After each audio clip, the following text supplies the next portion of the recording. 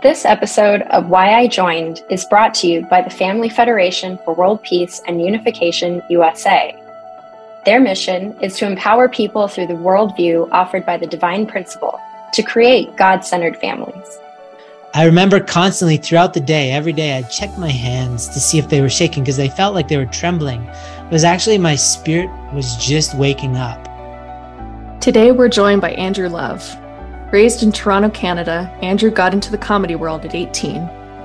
After attending college for comedy and doing shows all around Toronto and Vancouver, he moved to Los Angeles to try his hand to show business.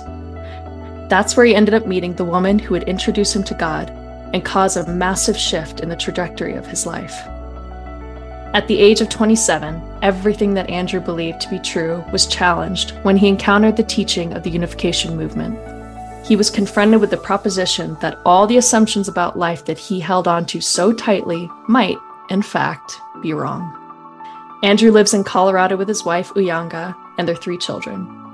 They have been living nomadically for about 6 years for pleasure and as part of Andrew's work with the international nonprofit High Noon, which helps individuals and couples build sexual integrity. I'm Sungmi Holdis. And I'm Nancy Jubb. And this is Why I Joined. Well, we're so excited to have you on, Andrew. Thanks for joining us today. Thank you, fine people.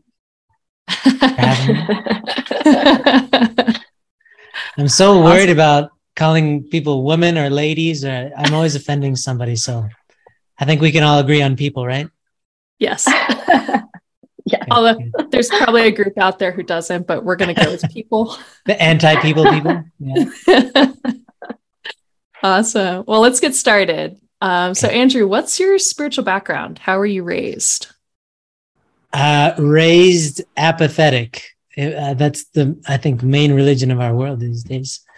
I think we went to church kind of when I was a little kid, but nobody believed in anything. It was just close. And it was like, we lived in the city, like in Toronto. And so there's, you'll notice the old world that used to exist. There's like a church at the center of every community. And so we would go there because that's where, I guess, other people went. And, we went for the sandwiches, the square. I remember there are these triangular sandwiches after. So, but no religion or anything whatsoever. So, and then, as I grew up, just the only relationship I had with religion was making fun of it.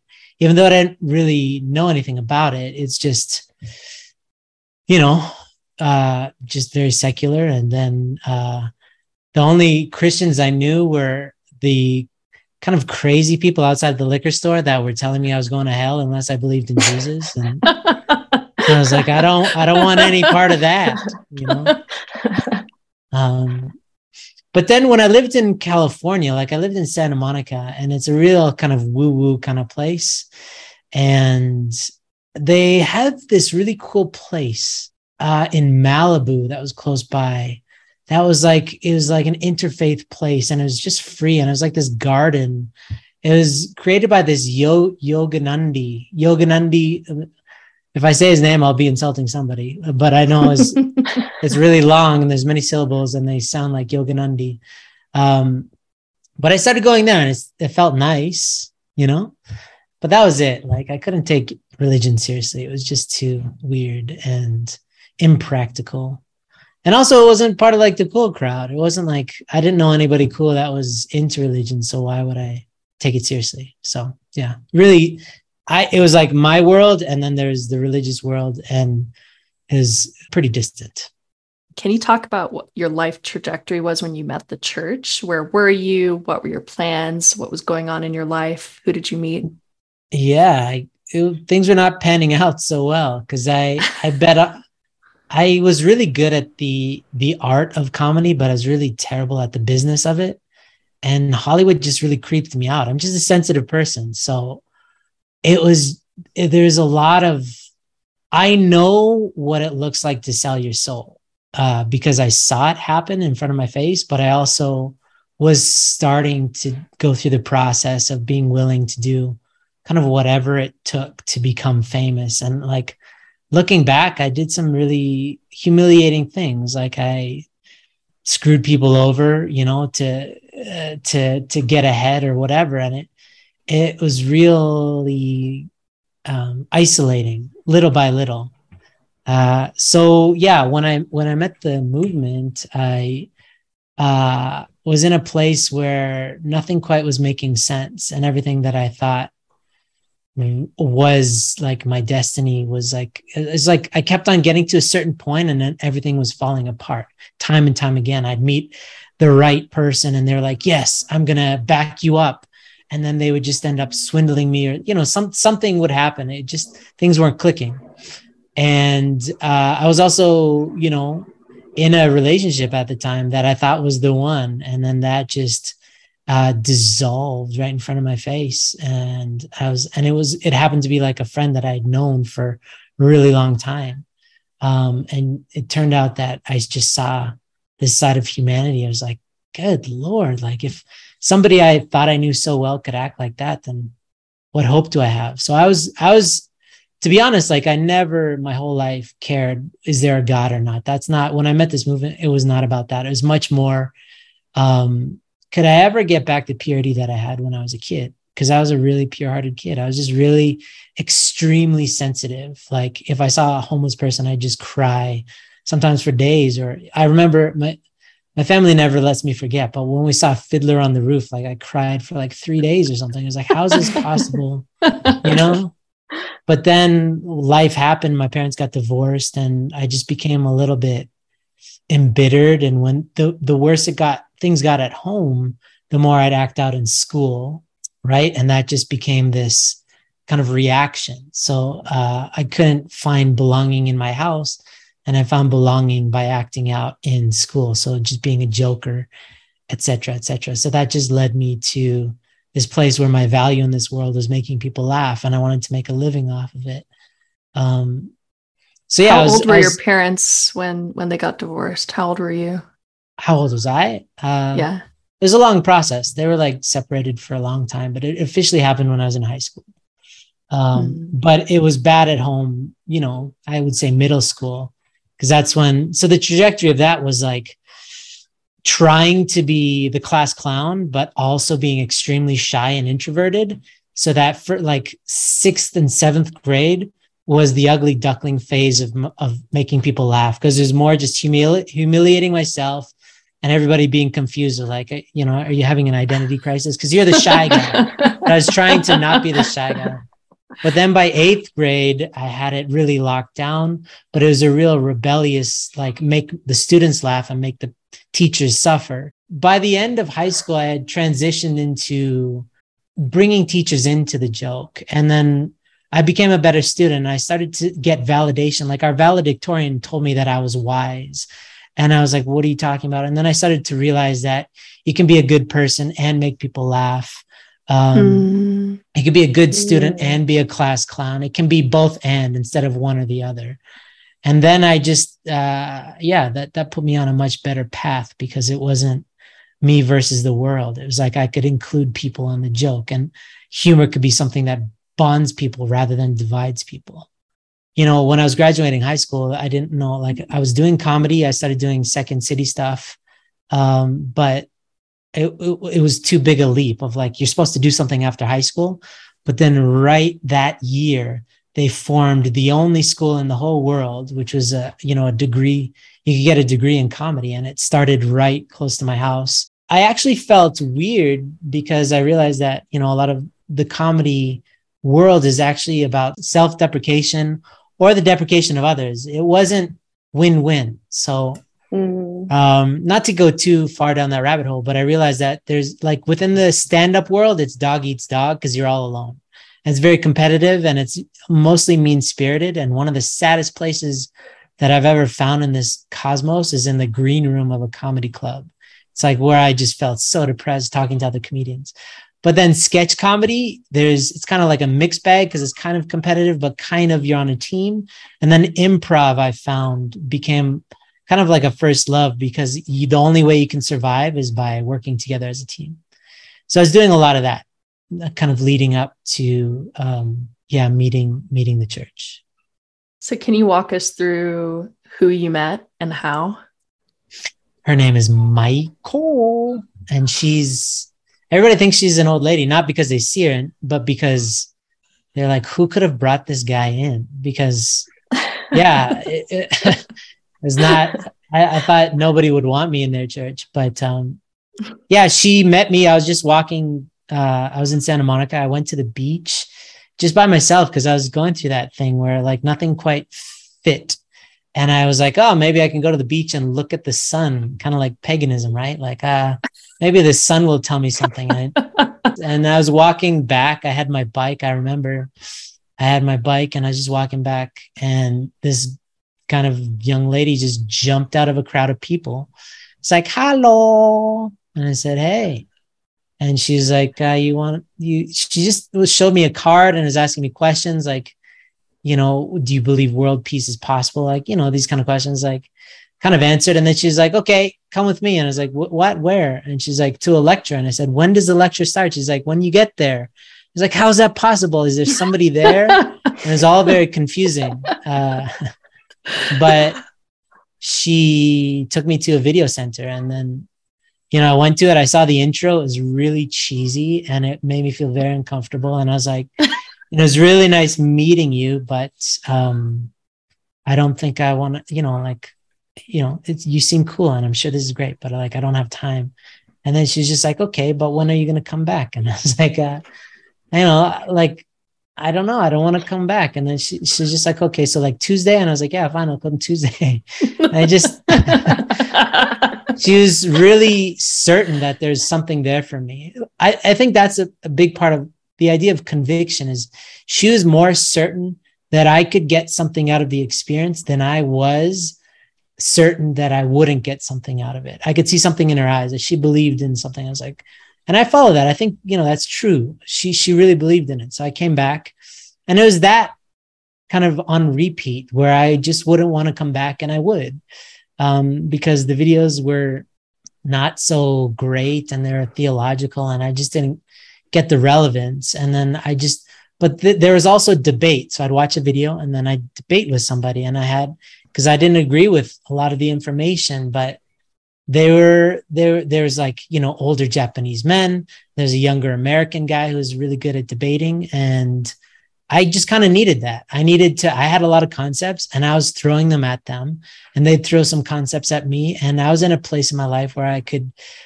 be made humble. Like I could say, ooh, I don't have an answer for that. Or, ooh, you're kind of right. And I didn't want them to be right, but it seemed truer than what I was bringing to the table. A lot of it.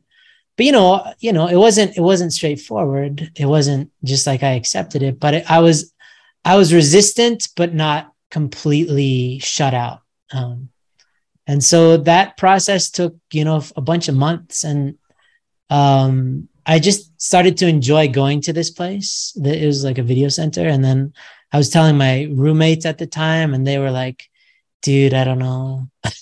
Because I was trying to explain what I was learning and I was butchering it, I'm sure. And they're like, I don't know, that doesn't sound like you. And I was like, I don't know, maybe that's not a bad thing, but I just started opening my mind more and more and more. And then I remember that there's distinctly like a moment, it was the last 400 years, that video, which really talks about the history in the last 400 years and how they parallel so many other times in history. And that really somehow struck a chord. And then I was like, then I started to get really interested. And I dove deeper and deeper and deeper. And yeah. And then my friends were just they felt like, because I was saying, hey, what do you guys think about God? And they're like, what are you talking about, dude? You never talk about this stuff. And they were getting weirded out. My family was getting weirded out because people don't necessarily like it when you change, they're familiar with this iteration of you. And if you start changing to something that's incongruent, then a lot of times that's a red flag for people. There's got to be something wrong. And sometimes it is, right? Sometimes somebody's doing something self-destructive, but also sometimes it means that you're finally cleaning your life up. And, so I was getting a real negative feedback loop from my environment. And at a certain point, it started to feel like war, where everybody was kind of attacking me and everybody's trying to tell me what to do. And I just honestly got to the point where I didn't know what to believe, but I felt like I want to test this out and see what the divine principle was, and like, does it fit me? And so I just pushed everybody and everything away, and I gave away all my furniture. I stopped talking to a lot of people because they were just coming at me so hard saying, you can't do this. This is wrong. And I was like, what do you mean it's wrong? Like, what?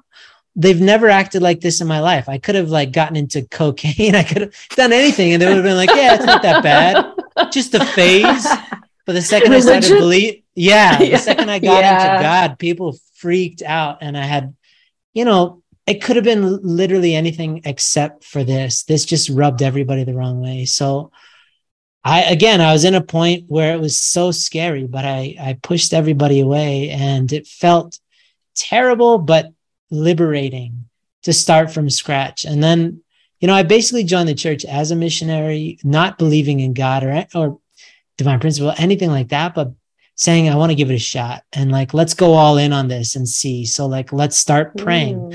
I don't know how to pray. And the first time I remember praying was with Michael, who I call my spiritual mother, right? She introduced me to God, and she was teaching me how to pray. And I was like, who am I talking to? She's closing, like I'm closing my eyes. I'm like, what am I saying? Like, who do I picture? Or like, what is this? Do I say it with my mouth? Or like, it just felt so awkward, but it's just a language that I didn't speak. And I became progressively more familiar with it, but I really treated it like a boot camp.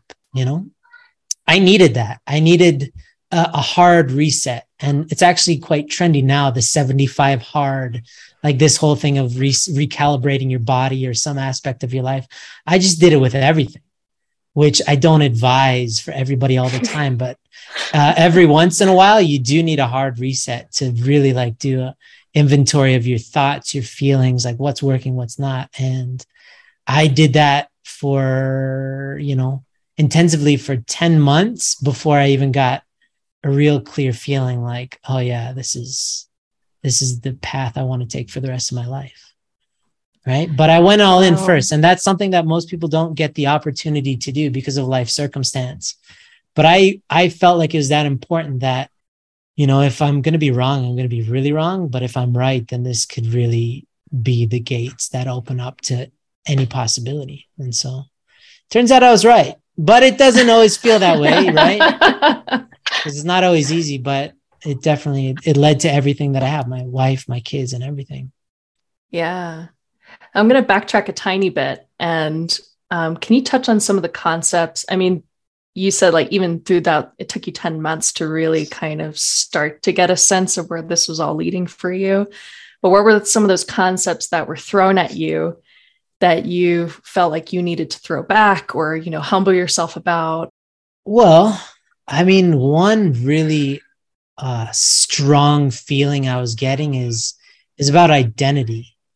So my identity was that I was an atheist or agnostic or whatever, right? And so to start using the word God was like painful. It was honestly is painful to say, and it's so awkward. And it felt like it wasn't me. And then I just had to let go of like, well, what does that mean, me? Who is this identity that I've formed? It's just like this consortium of assumptions that I have. So saying God, praying, meeting people in the streets and talking about God and like not closing myself off, but hearing what they have to say and praying with people randomly or like praying, like imagine like praying in a public place. That was the most excruciating thing that I could have imagined doing for the longest time, that because it's like, oh, I'm one of those guys. And those guys are like this, all based on concepts and assumptions. So to become that, all I could think of was the vast majority of my friends and the people that I knew growing up who would be making fun of me. And still some do. I've been attacked by a lot of my old friends because they're like, dude, you're an idiot. Like, look at you. And I'm just like, well, judge me by my life. Like, I'm happy, dude. I'm so happy with my wife and my kids. Like, and I couldn't sustain any of this without this. This allows me to have all that. So say what you will, but they were the first ones in my mind. Like the critics were so loud in the beginning. And I would, in the beginning, it sounds crazy, but hear me out, okay? I had to sleep on a bunk bed on the top bunk because when I would wake up in the morning, the first thought in my head was, you are an absolute idiot. You just threw away your life. You threw away all your connections. You threw away your career. So it was like very first thought the second I wake up. So I would start rolling out of bed on the second bunk of the bunk bed, just so that by the time I hit the ground, I'd just run and start praying and just like start working on this negative self-talk. Because if I didn't have that kind of adrenaline of like I'm falling off the bunk bed, then I just lie in bed and let those thoughts attack me. So I was like not running away from the thoughts, but running away from a place where they had the upper hand and going to the prayer room and battling it out and being like, okay, like what makes sense today, and calibrating myself according to not my past, but what I'm understanding in my present. So it was war. It was genuinely war, because to recreate yourself is like losing a layer of skin, and it feels extremely, I don't know if you've ever had like an exposed nerve in your mouth, but if anything touches that, it's so sensitive. Like, I guess you've never grinded your teeth. I see your reaction. I'm a tooth grinder because I'm a warrior. I'm a tooth grinder too. Yeah. Okay. In my sleep. Yeah. There you go. So if you do that enough, it makes your teeth super sensitive. So that's what my soul felt like. And I remember constantly throughout the day, every day, I'd check my hands to see if they were shaking because they felt like they were trembling. It was actually my spirit was just waking up.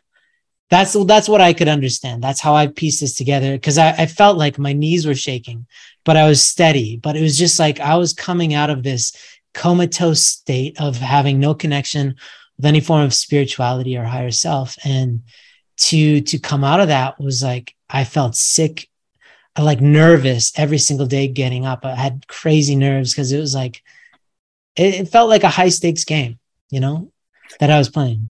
What was it that made you willing to engage in challenging that identity that you had for yourself? Because I think I'm really curious, like what makes somebody willing to challenge what they know, especially when doing that, exactly what happens to you, it brings up all of these insecurities. It brings up a lot of like, your fears and your worries and your self-doubt comes out, right?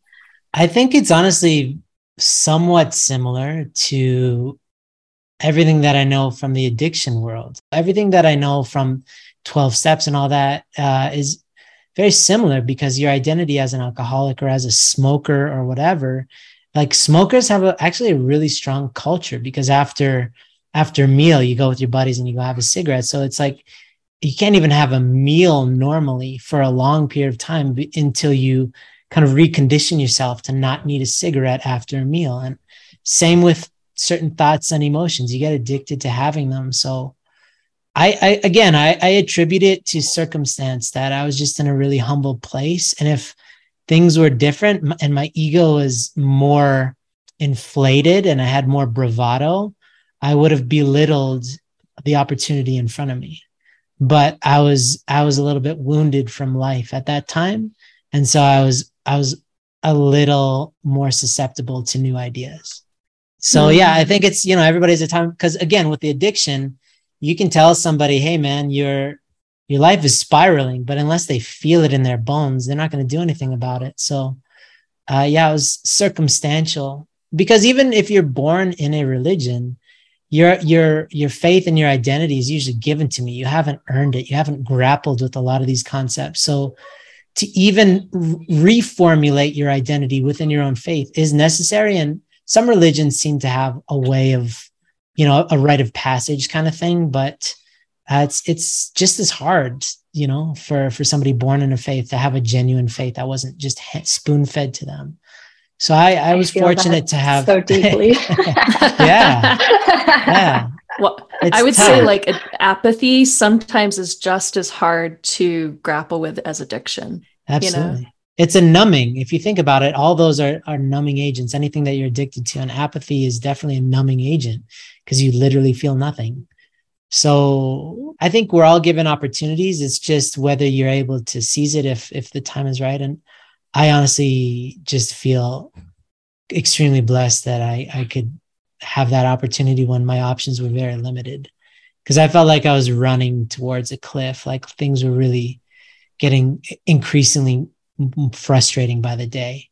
And this wasn't an escape from that. It was more like a giant mirror that allowed me to see myself. And that was really hard to look at myself and look at all the pain that I had caused in other people and myself, and to see myself. It's really painful to see yourself spiritually naked, for all your good and bad attributes. But again, like I do this, that happened circumstantially. That was, I don't know, 14 years ago, something like that. But now I make a habit of doing this about once a year, where I will throw everything I believe under the fire and let the fat melt away, because that apathy sets in, or concepts set in. And especially in our faith, we're meant to really be like the oil that lubricates this world. And if you start finding yourself getting crusty, that crustiness comes in the form of judgment, choosing sides.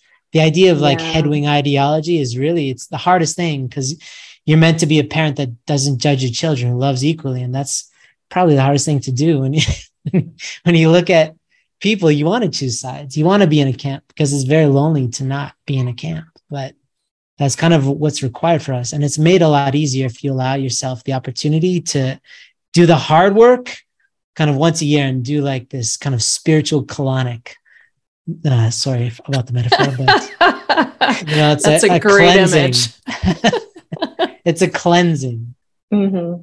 Yeah, I think a lot of us get into this place where you look at, 10 years in or something, after maybe you had this, big realization or something shift in your life, and you don't reevaluate it honestly up front, regularly.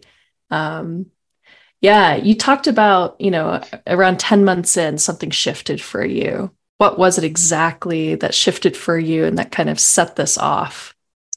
So I'm extremely logical. And that 10 months was me pushing myself harder than I've ever pushed myself in my life. And like, I was always the first one up. I was hanging out with a group of people we were all going after it. And I was the first one up, and I was the last one asleep. And I made a point of doing that because I was first one praying in the morning, last one praying, pushing myself all day, because I was seeking answers. I wanted to know. And because of that, what I was really doing was I was digging and digging and digging, making space for stuff to happen. And I had so many wild spiritual experiences that helped me, because if I'm just logical all the time, there's no way that I'm not the type of person like, oh, you have a better ideology? Great. Yeah, let me adopt that. It's like, especially nowadays, everybody has the answer, right? Yep. Everybody's a guru in something. Everybody on Instagram is a spiritual guru. So yeah, let me follow you. It's not genuine, because you just hop nothing from one to the other. Yeah. Yeah. I've taken those classes, Nancy and I are kind of, we've done all the free, you want to take this free one seminar to God, organize better. I'm the Instagram customer. I buy everything off the Instagram ads. But you do one session, you're like, okay, that's great for that one thing and very specific thing in my life. But it doesn't challenge the core. It it's putting lipstick on what is it?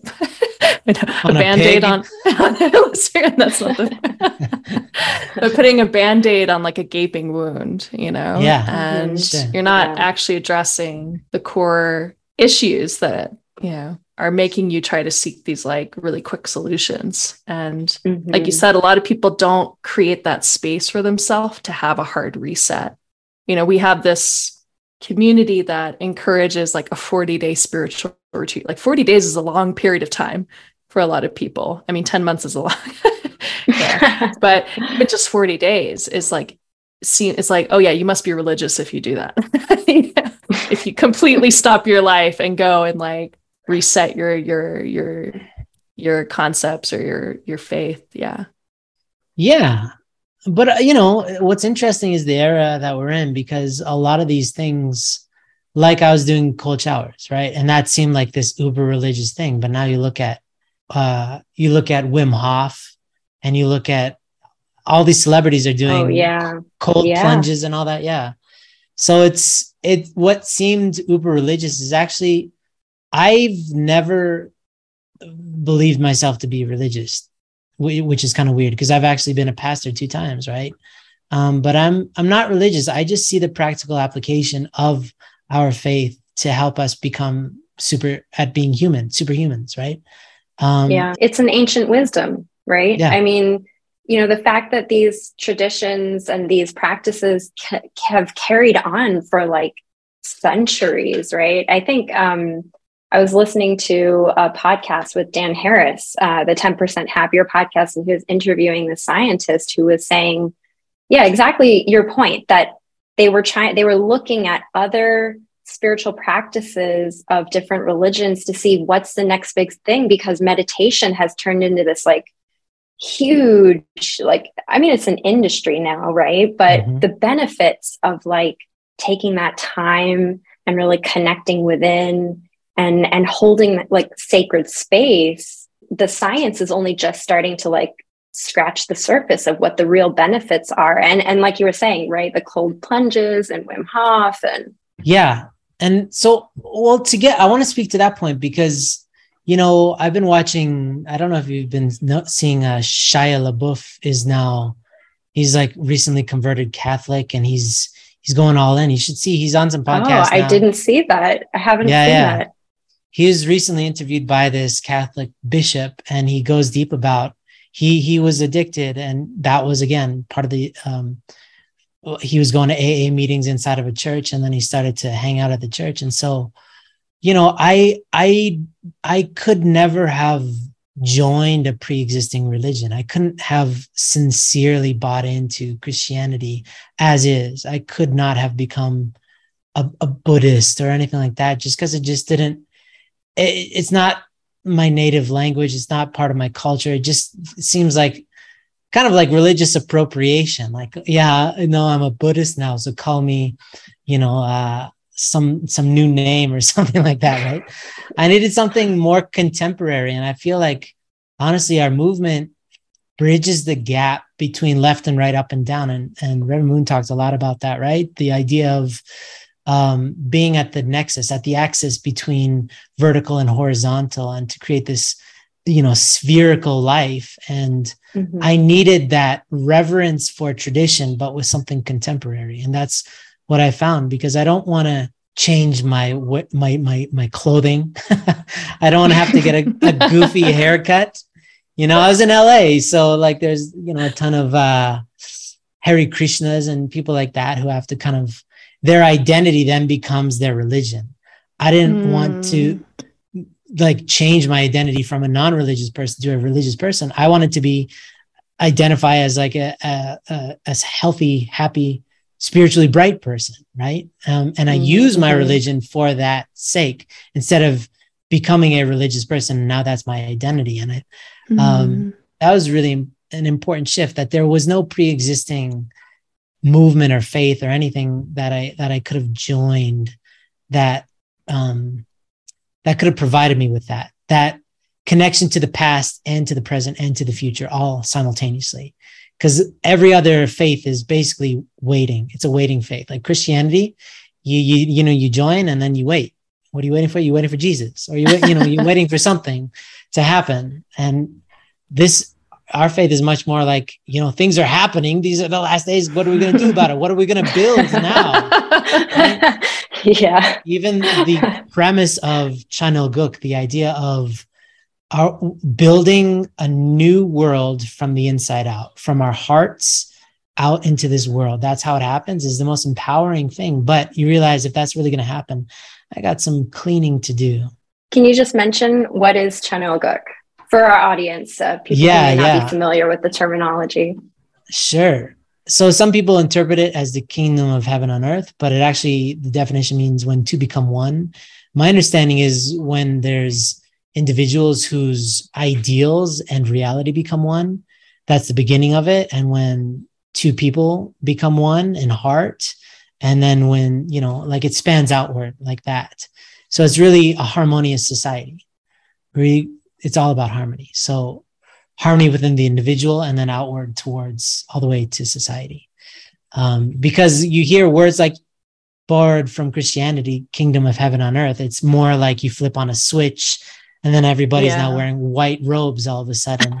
Right?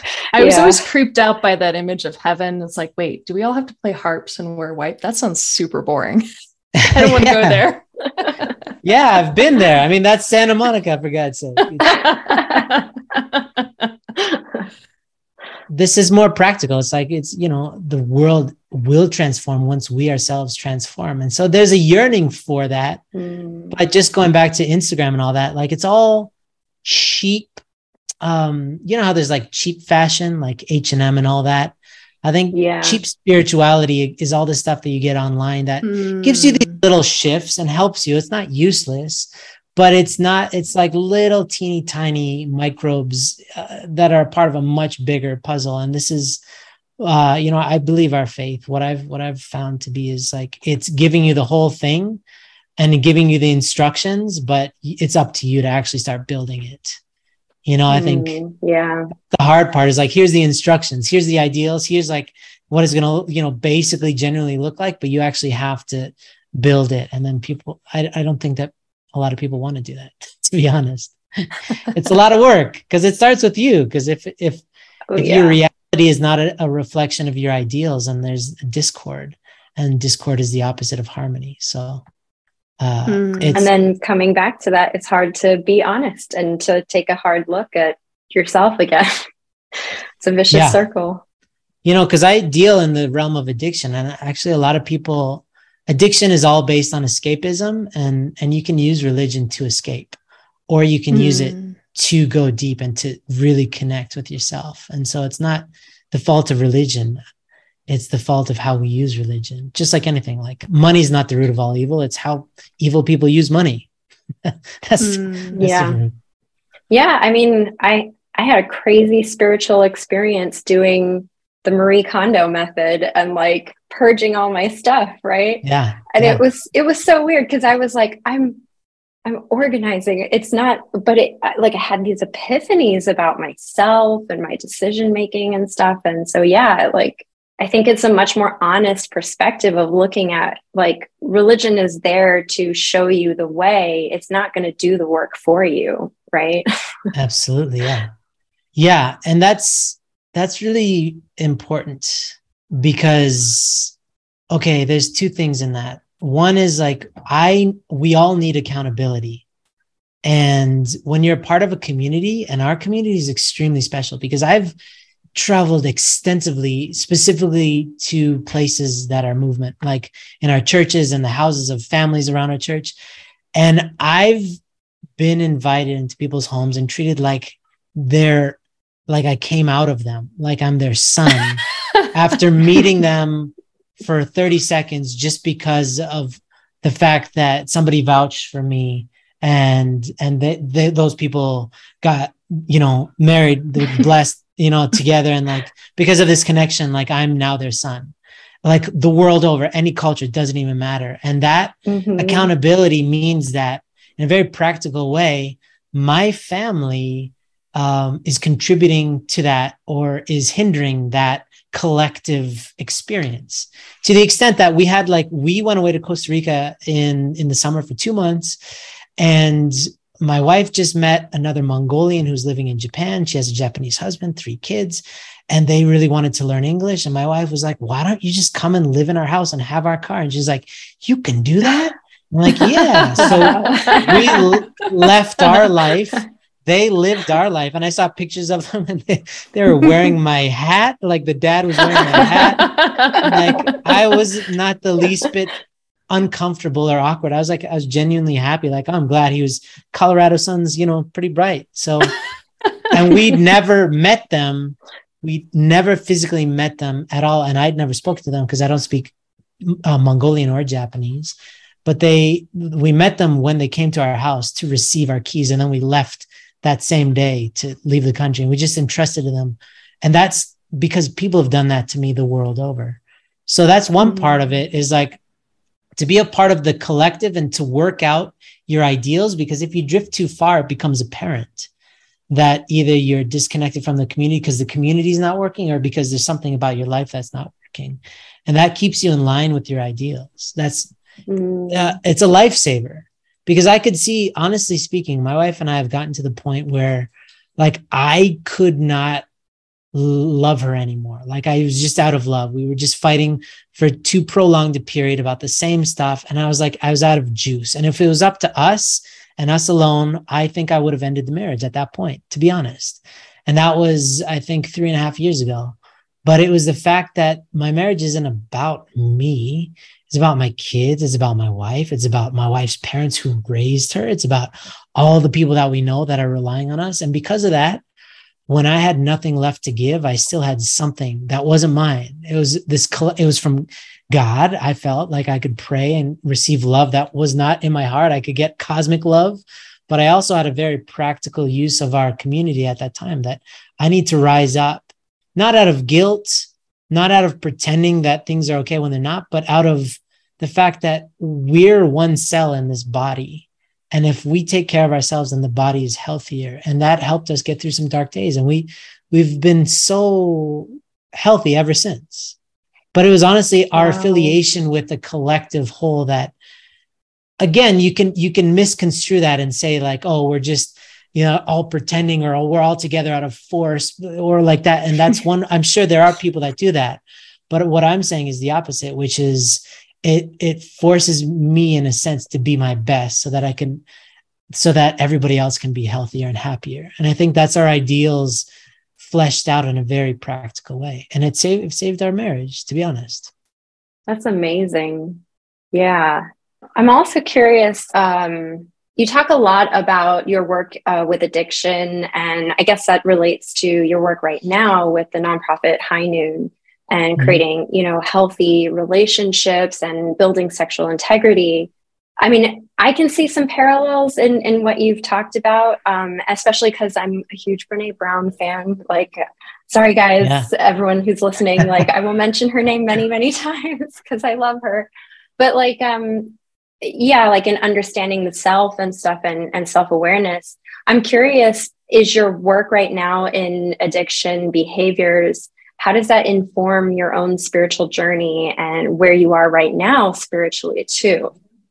It's a great question. And that's what saves us in the end is saving other people continually. It keeps us fresh. I honestly feel like, as a movement, we're very evangelical because we're asked to apostolatize, we call it witnessing, right? But like to spread the word and to invite people to our events and stuff. More than anything, that's for us, because you have to figure, well, why would somebody come to this event? Because if you're not sincere, nobody's going to want to come to your thing, right? They won't see it in your eyes. So then you have to think about, well, do I want to go? Or like, do I still believe in this stuff? And so when you take care of people, a lot of times the wisdom that comes to you isn't your own, and you can feel that, you can sense that, like, oh, that was a great idea, and that was just passed through me. But the other half is in taking care of people, you are also taking care of yourself, and you're keeping yourself fresh, because when you offer that wisdom, you're saying it. And if you have the humility to hear yourself speak, you can say, oh, I should actually do that myself. Right. So you're in a sense being judged by your own words, or judges now has a lot of negative connotations, but in the religious sense, where you're kind of measuring your own words against your own actions by giving other people advice for their own life. It honestly saved my spiritual life many times over. And I'm going to do something like this till I'm dead. And like, because it keeps me alive and it keeps me fresh. And when you give life, you gain life. And that's a very biblical term, but in a practical way, it's like, I've told High Noon that I'm definitely not going to work for them forever. I see my time winding down a bit, but I will volunteer for High Noon for the rest of my life because, and in some way, shape, or form, because you see people like, I don't know if anybody listening has ever met Dr. Tyler Hendricks, but like he's probably in his late 60s and he's so young at heart. And like I shared a room with him one time. We were at an event and I saw him do his stretches, and he's so physically limber and mentally limber. And he's just, because he's always actively engaged in like recreating himself daily, and, you know, and that keeps you fresh. And it also, honestly, there's a lot of trappings in religion that if you anything that's not growing is dying, but that's your mind, it's your heart and your spirit, and it's your body. It's all of the aforementioned. So yeah, I have to keep giving because when I isolate myself too much, you just get stuck in your head and you start to, it's me versus them again. And like, everybody's wrong. I'm so smart or whatever, whatever your, poison is. My poison is arrogance and judgment. Oh, me and it's too. hard to be. Yeah. There you go. Holler. We should hang around each other and judge each other sometime. Yes, totally. Great. Yeah. I mean, what came up while you were talking was like, everybody's looking for a cure to anxiety, to loneliness, to disconnection, Yeah. And, the common one is like, oh, just get off your phone, go outside, again, like all focused on the self, you being alone, when a very simple answer is be around people who give you life. Yeah.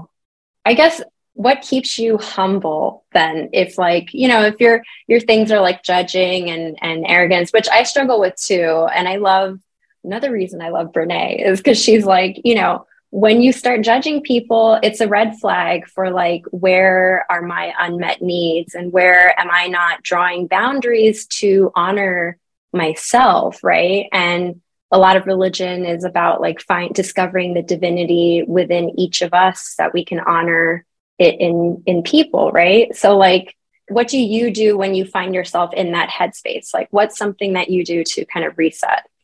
Yeah. So there's two words, both in Korean, and I can translate my version of it. But one is Jeonsang, the other one is Shimjang. And that's everything to me in terms of our faith. One is the vertical, and it's creating cosmic radiant love in your heart through connecting with the divine, through connecting with God, right? And then using that, whatever you're getting, the inspiration, all of that, to then do the Shimjang part, which is to give love without limits. So to plug in and then to give. And like in that process, I remember Reverend Moon saying very clearly in an old talk that the place you want to be in life is right at the axis between vertical and horizontal, because that's where everything flows perfectly. And that's when you're plugged in. So it's a combination of, if I'm stressed out and I'm judging people, I'm probably not breathing enough. I'm probably not taking care of myself. I'm probably not praying enough. I'm probably not reading enough word. And I'm also probably not having enough conversations with a diverse group of people, because we isolate ourselves. We have the same conversations with the same people. I should have sometimes a difficult conversation, or I should reach out to this person. And when you start to open those doors, you go to the grocery store and you'll look at the cashier and you'll be a completely different person, because now you're open. Typically, when you're just judging everybody, you go and you're like, yeah, just give me my stuff and shut up. Like, that's what you're thinking, right? Right. You're giving out that vibe because you're closed. Your spirit is closed, your heart is closed, and you just walk around completely detached. So that's my understanding of spirituality, is when you're disconnected spiritually, then you're disconnected from everything. From nature, you're just like, oh yeah, that's a tree. Oh yeah, that's a person. From everything. But when you're connected, to God and spiritually, then you genuinely feel empathy for people. You feel connected to the things that are alive in this world. So yeah, it's not one thing, but it's usually a combination of, okay, I gotta, first of all, ease my body through some sort of breath work.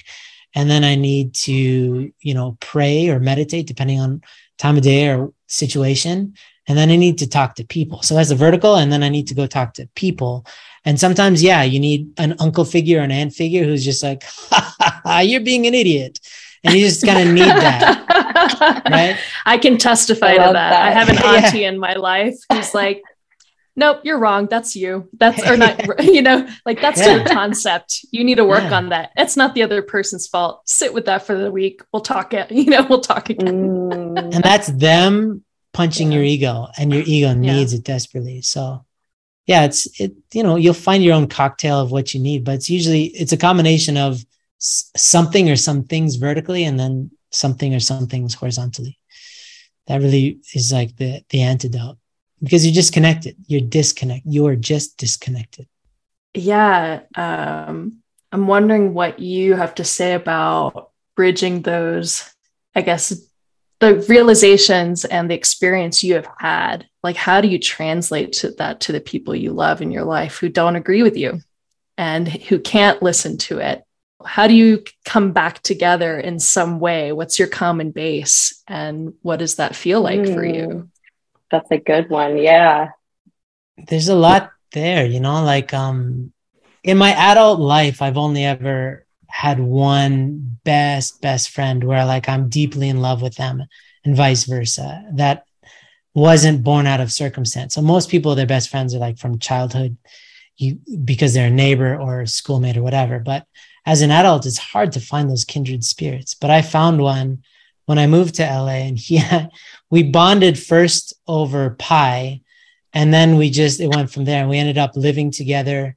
He's my roommate, best friend, loved him to death, but he hasn't spoken to me since I joined. And that was just a part of the sacrifice that I had to make. And like, he's one of those believers that I was doing something very wrong with my life. And it was either him or follow that deep part of me that says, no, this is right. And that's like putting your mind in a vice and squeezing it. And you have to lose one or the other. And I lost him. And I've reached out to him since, and he just doesn't return my calls. And again, I'd love to have him in my life. And maybe one day we can find a way to reconcile, but it was absolutely worth it. Right. Whereas like I had another best friend at that time who was kind of like a father figure. He was a comedian, old school comedian.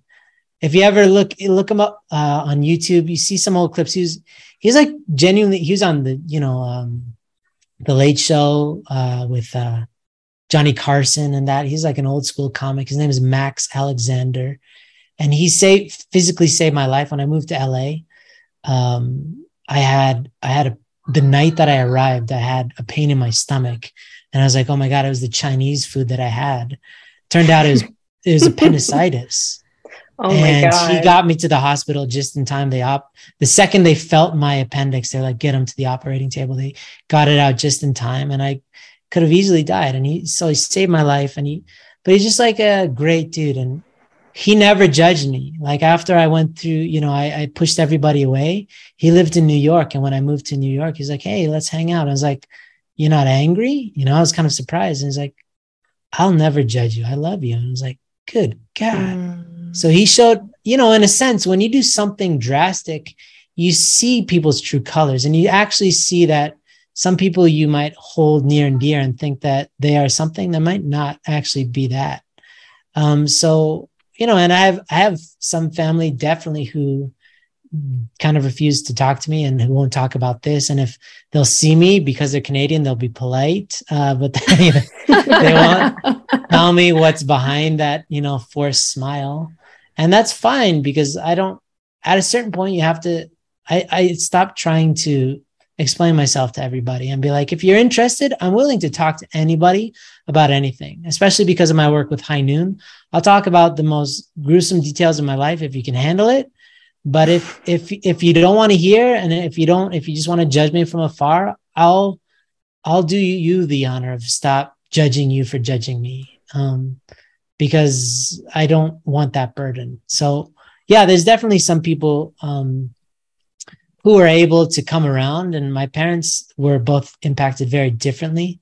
But they've both come to, like, they love my wife so much. And also, as I'm sure Nancy, you know, and when you have kids, your parents will fly to Mars to see your kids. You know, they'll put aside any differences for those kids. So it was a great filtration system. And, you know, I didn't do it in the best way. I didn't know how to explain to people well what I was going through, because it was the first time I'd ever been through it. So I scared a lot of people it was my fault, because the way that I was describing it made no sense to them. And I couldn't make it make sense to them, because it barely made any sense to me. But yeah, I don't have any regrets at all. But it was, you know, I definitely lost some good folks in that. So what if faith, and this is, you know, you've been in this movement for 14 years, you started from scratch, and, you know, you've had this journey, meeting your wife and having kids. What does faith and spirituality look like for you now? What keeps you inspired? What do you read and consume to keep your faith fresh? Great question. Or who do you engage with? It can also be, people. So yeah, like I said, giving is, to me, it's a non-negotiable part of any faith. It has to be made substance. Otherwise, it's not a faith, it's a theory. So I think the most practical way is through some form of volunteering. And I've found, like, I always give extra with High Noon, more than just a job. It feels like a mission. So, like, sacrificing pay because it's a nonprofit. Nancy and I can relate. We work for a religious nonprofit. To be honest, yeah, there you go. So since joining the faith, I've only ever worked in ministry or a nonprofit priority. So volunteering, I would say. And I have always maintained my faith. I feel pretty unwavering because I etched it into my bones, because I fought for every single belief that I had, and I questioned it a billion times over. So I feel like there were no rounded corners when I was developing my faith. I really went deep and I really asked tough questions, but I will still question what I remember to be my faith. So it's still fresh annually. But, you know, we were having our third son, so we have three boys, and our last one he just had his 4th birthday 2 days ago. And so 4.5 years ago, when he was coming into this world, it was too much. And I just wasn't ready for it, because I was traveling for work. My wife was she had a lot of stuff going on. We had money stuff. We had all sorts of stuff. And I was just overwhelmed. And that's when I started to implement meditation as a priority. And so I got really into a certain type of meditation that morning and night, because prior to that, I was waking up every single night at 3 a.m. with heart palpitations. And I have multiple men in my family who died of heart-related issues, heart attacks and whatnot. And I know that because I'm sensitive and because I'm a worrywart, I could feel like, oh, this is my demise. And if I don't fix this now, I'm dead. You know, I can feel it. Because when you're stuck in that, how do you cope with it? Well, you're super tired. So you just start drinking more coffee. Then it's harder to sleep. Then you need more coffee. And then you just, it spirals quickly. Right. So all the quick fixes. Yeah. The heart races, all of that. Yeah. It's brutal. So I really needed to implement meditation. And I looked around for a lot, but I settled on one that I've been using for the past 4+ years. And that's really calmed me down. So as I see it very separate from prayer. Prayer is much more of a conversation. It's, there's one song where it talks about it connects your heart to heaven, and so that for me is like heaven time. So those things. And, obviously reading, to be honest, reading the word lately it's not been giving me anything.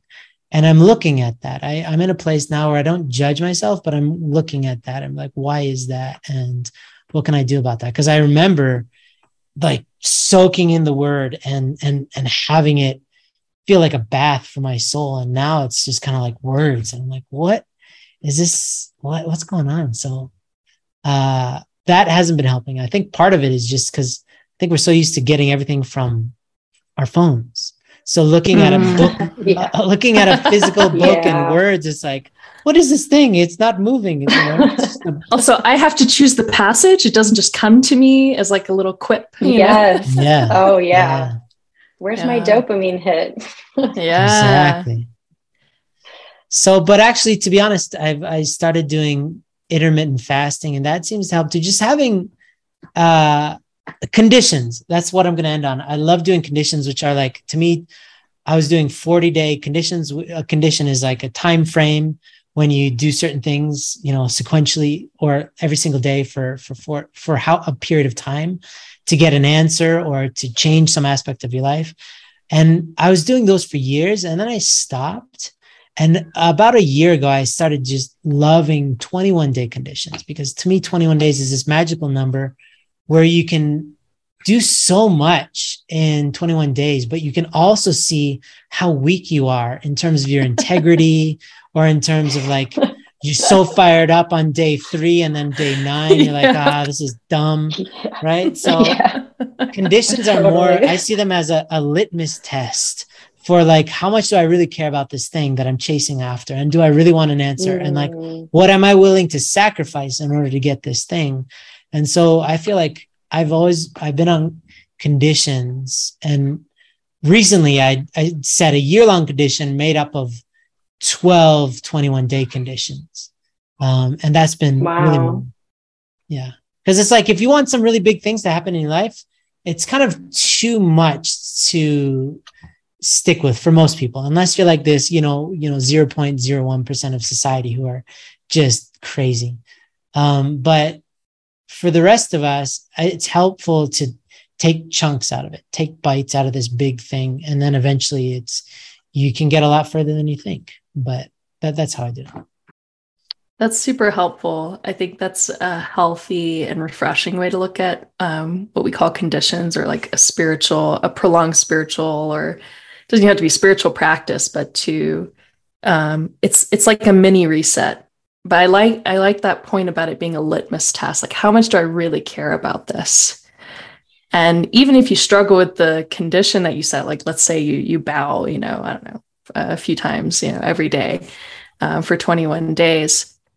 But the thing you're thinking about and mulling over, comes to you over and over again, is like, no, that still matters to me. And it's not necessarily that these bows are going to change, where I'm at with it. Mm-hmm. But it's also a moment of reflection, I think. We so rarely take that.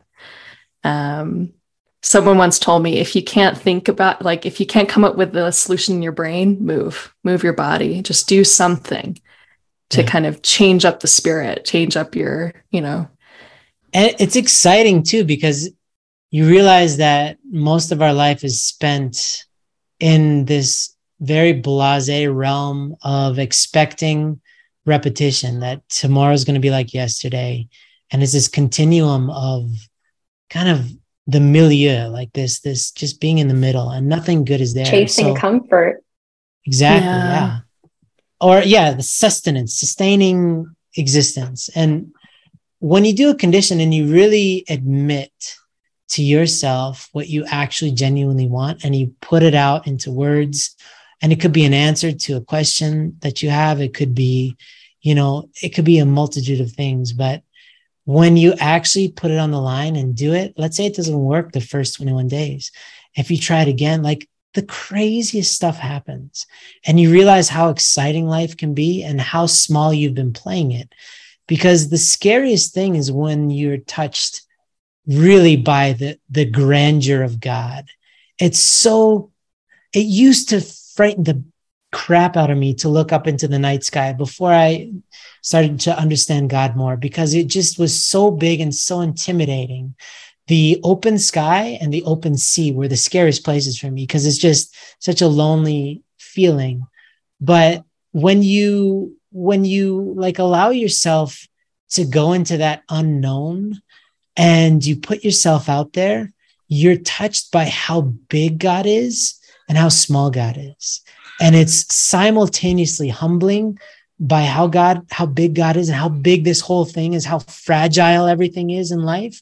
but also how comforting it is to know how special you are in and amidst that grandeur, that you actually are an extremely loved and special. So the kind of dichotomy actually works well together, because yes, we're a part of something massive. The cosmos, or the physical universe, is constantly expanding. I'm guessing the spirit world is the same, because that's just the nature of God, is continual expansion. So our minds can't fathom that, but yet at the same time, we're one very specific coordinate in this cosmos, and that both are beautiful.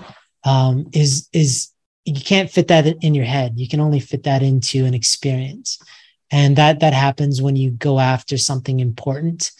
Because I've had so many, I'm sure you have too, like along your spiritual journey, where you're just brought to your knees by the beauty of it all, this whole thing that we're blind to, because we're chasing after the stupidest stuff day to day. We're checklists of nothing, useless crap. And we never get around to those moments, because we don't make space for it. So to me, conditions are just making space, like you're digging and you're digging and you're digging for something to eventually come in. And it's never what you expect or when you expect, but it's those things that spark your spirit, and you're like, that's what being alive feels like. Yeah. I feel like the theme of everything that you've been sharing about your spiritual journey has really just been like, challenge yourself, like challenge yourself and be open and be willing to be humbled by the experience, right? Like, talking about like the 21-day conditions and stuff, it's like, we all have this idea where we're like, I'm going to get up every morning at like 5 a.m. and I'm going to pray, and it'll be amazing because I'm going to live my best life and be my best self, right? And then like day 3 hits, and it's like, oh my God, like I can't, like my kid is sick and waking me up, through the night. Do I really want to get up at 5? Like, how bad do I really want this? Like, am I gonna like really, and it's not just the condition itself. I feel like it's also like honoring that commitment to yourself too, right? Like it's not so much doing the condition for somebody else, or and there are people who do that, and that's beautiful as well. But I think also like the whole challenge of the condition itself is really like, the commitment to yourself and honoring yourself and honoring and going deep within, right? Yeah, it's about getting beyond yourself so that you can reflect something truly divine, something godly. Like that's our best. Like as a public speaker, again, in the early days, it was all about ego. And like, if I did well, it's because I'm great. And if I did badly, I'd be so depressed because I'm a terrible person. But now when people really resonate with what I'm saying, all I can feel is like, I'm just getting out of the way and I'm letting God, or not God, because that sounds really arrogant, right? But like, I'm letting inspiration flow. And that's like, it's a completely different feeling. You're just refracting God's beauty. And so that's a condition is the same way, as like you're digging past all your limitations to get beyond yourself, because you're the only person limiting God's ability to work through you. So when you get past those limitations, then God can have fun with you and do cool things through you and speak to you finally. Yeah. You can have a somewhat empty mind, so God can finally tell you what you've been asking for, but you were like, what's the answer? What's the answer? What's the answer? What's the answer? And you never shut up long enough to hear the answer. Yeah. Oh, yeah, I feel that really. Yeah, that image of like digging out space, leaving a little well for God to fill up. Yeah, I came to this point, on my spiritual journey where I literally said out loud, I don't feel like I can stretch anymore. I feel like I have completely given everything I can, and there's nothing more to give. And if I go any further, I will break, like an old rubber band, that has no elasticity. And what came to, and eventually, I mean, it wasn't right away, but eventually it was like, oh, that's where God fills in.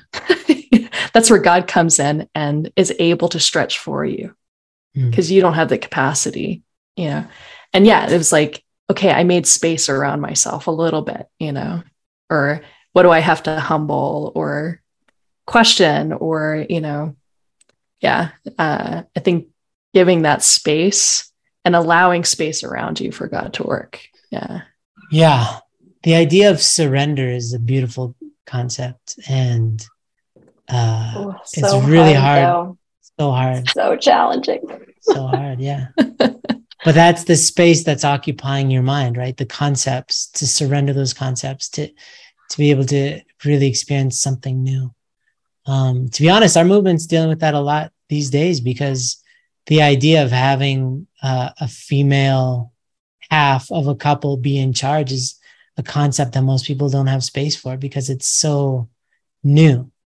But the people that were willing to kind of go through that labor of giving birth to a new experience is they're reaping the rewards of seeing, this is kind of cool. It's new and it doesn't make sense, and it's completely different from what was, but it's making room for this entirely new paradigm.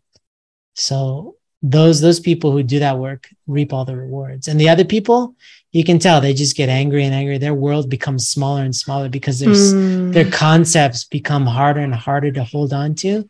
So they get, their lives are smaller, their conversations are smaller, they become more embittered, and they're just more toxic. It just becomes more obvious, right? Who's still alive? My wife always talks about this. Spiritually alive. She just talks about being awake and being alive. And it's not hard to tell when you communicate with somebody, are you awake or are you not?